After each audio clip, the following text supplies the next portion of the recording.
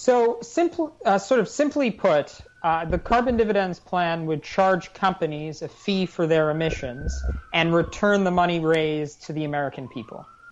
Yeah, I think it's an idea with strong bipartisan appeal, and not just in theory, but in practice. I mean, as we've seen in Alaska, that the theory and practice applies also to the core climate solution mechanism, which is a price on carbon, right? So in a solution we bring up often as an example is how the U.S. responded to the acid rain crisis, right? This was early 1990s, where with Republican leadership, H.W. Bush was president at the time, a market-based solution, pollution pricing, and bipartisan cooperation, we were able to solve the problem very effectively. And in that case, the solution passed, right? Putting a price on sulfur dioxide emissions actually achieved its goals ahead of schedule and under budget.